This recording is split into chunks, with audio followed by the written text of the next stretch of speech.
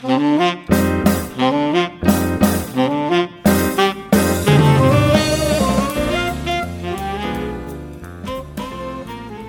and welcome to Think Compliance, brought to you by Comply Guys and Compliatric.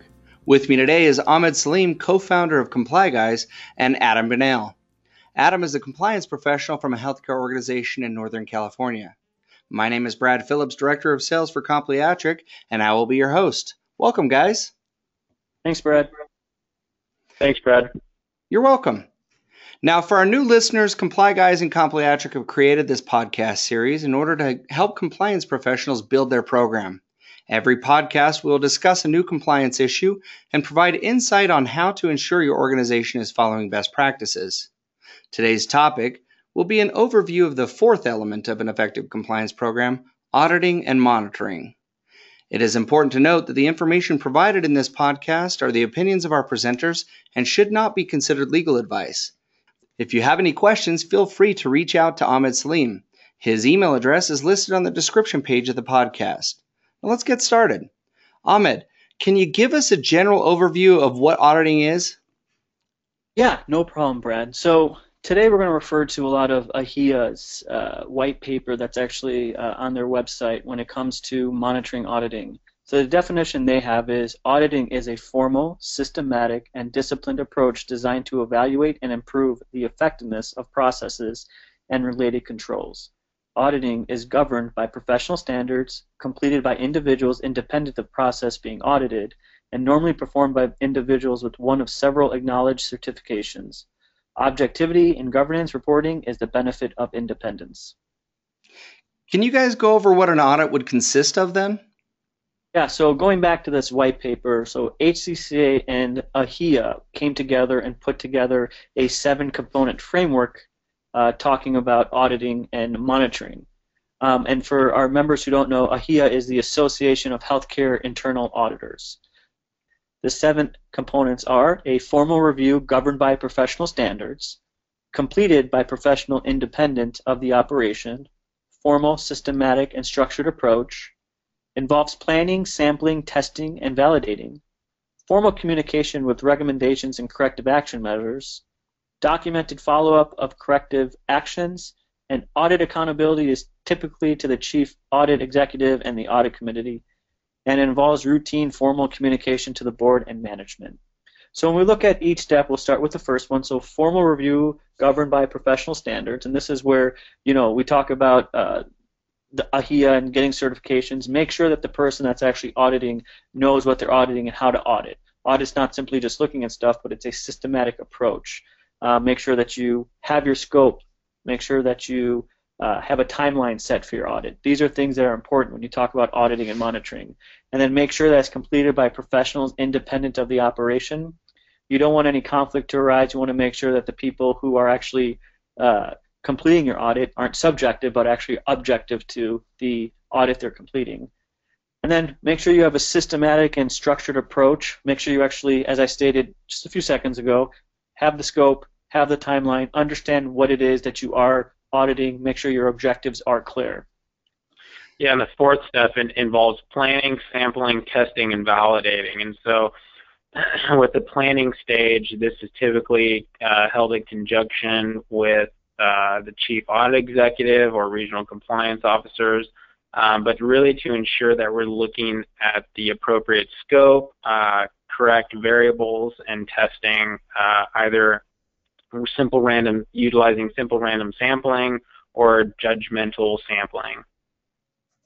And then number 5, formal communication, recommendations, and corrective action measures. Making sure you're actually communicating what recommendations you may have, and if you have any corrective actions, making sure that that's communicated as well. Number 6, documented follow-up of corrective actions. Really, we're documenting our approach and also ensuring that the client is held responsible and accountable for whatever actions we deemed appropriate. And finally, number 7, audit accountability is typically to the chief audit executive and the audit committee. Make sure that you actually are reporting up to someone your audit findings. It's important that your audits are actually being shown to others and that there's some form of accountability. Now, it's important to mention that we're going over a lot of information when we talk about auditing and monitoring. These are two things that are not very simple. There's a lot that goes into it. This is just a broad overview of both auditing and monitoring, and we do refer you to the AHIA white paper with HCCA and other resources to get a better understanding, a more detailed understanding of both. Well, great, guys. Thanks for the auditing portion. Adam, maybe you can give us a little bit more about what monitoring is. Yeah, thanks, Brad. So monitoring is defined in the AHIA white paper is an ongoing process usually directed by management to ensure processes are working as intended. Monitoring is an effective detective control within a process. Typically, characteristics of monitoring include it's usually completed by operations or compliance folks. It involves ongoing checking and measuring, as well as testing and sampling. It can be periodic, so the frequency of these tests may depend on audit scope. We also want to avoid scope creep in our audits to ensure we're looking at the appropriate processes and time frame. More often than not, this may be in conjunction with activities performed by internal audit. So a lot of times internal audit and compliance will work together. So monitoring, really from my perspective, I see auditing and monitoring as a two-step and arguably a three-step process where the auditing is identifying a particular set of issues, is clearly defined from a med, and two, does monitoring need to take place? So the second part is a so what test. So we determine that there was an audit needed to be performed, and then does there need to be a monitoring function? Do we need to follow up and ensure that either a corrective action plan was put in place? Is that corrective action plan being followed? And then after that, how do we ensure that this audit isn't just a one-time fix, and that this is a set of behaviors that are being consistently followed, as deemed by regulations, the law, or your organization's, policies. Can you go over what monitoring looks like? Yeah, so monitoring is often less structured than auditing, though auditing techniques may be employed. So like I said, kind of a two-step, maybe even a three-step process where there was an audit performed, does there need to be monitoring done? And then sometimes you may find out that the monitoring is not sticking or it's not, working, and so then you may find yourself in a position where you need to audit again. But then also usually it's completed by operations or compliance personnel. It can be periodic. Accountability for monitoring is typically to operations leadership, which could be the chief audit executive.